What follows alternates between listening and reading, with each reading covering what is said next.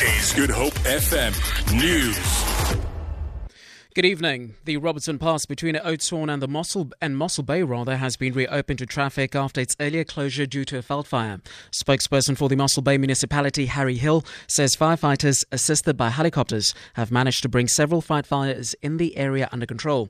He says firefighters from Oudtshoorn who assisted in the Robertson Pass veld fire have returned to base. He says fires were mostly caused by electrical arcing due to dry hot conditions.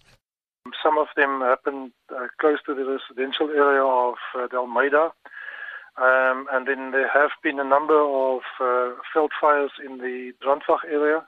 It is a very hot day, it's dry, and at the moment we also have windy conditions. Meanwhile, the road between Caledon and Napier in the Overberg has also been reopened to traffic. Overberg Fire Chief Reinhard Geldenhuys. The road between Napier and Caledon has been reopened, so that fire has been brought under control. We still have a fire burning in the Robertson area, close to the town, which we're fighting, and one in Swellendam, which is fairly well contained, but still trying to put it out completely.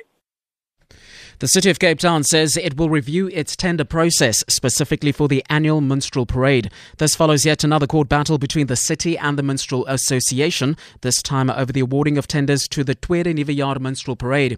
The Cape Town High Court has dismissed the Cape Minstrel Carnival Association's urgent application to set aside the awarding of a tender to the Kaapse Klopse Carnaval Association to host the Minstrel Parade with costs.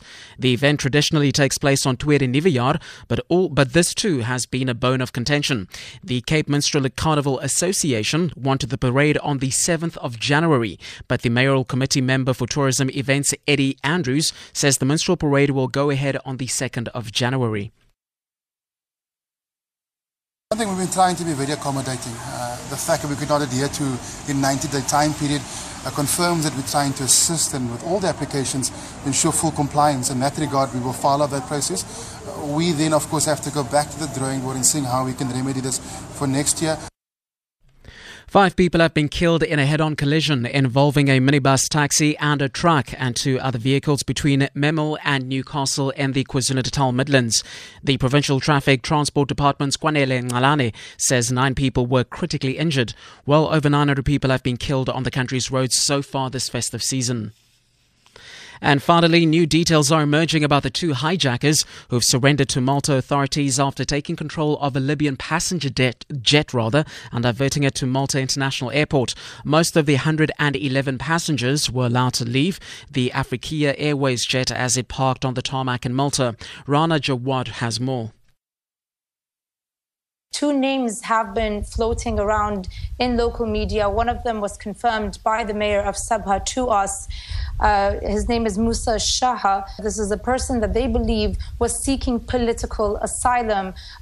We don't know about the other person who has been named and whether he sought or made similar demands. For Good Hope FM News, I am Eugene Pateni.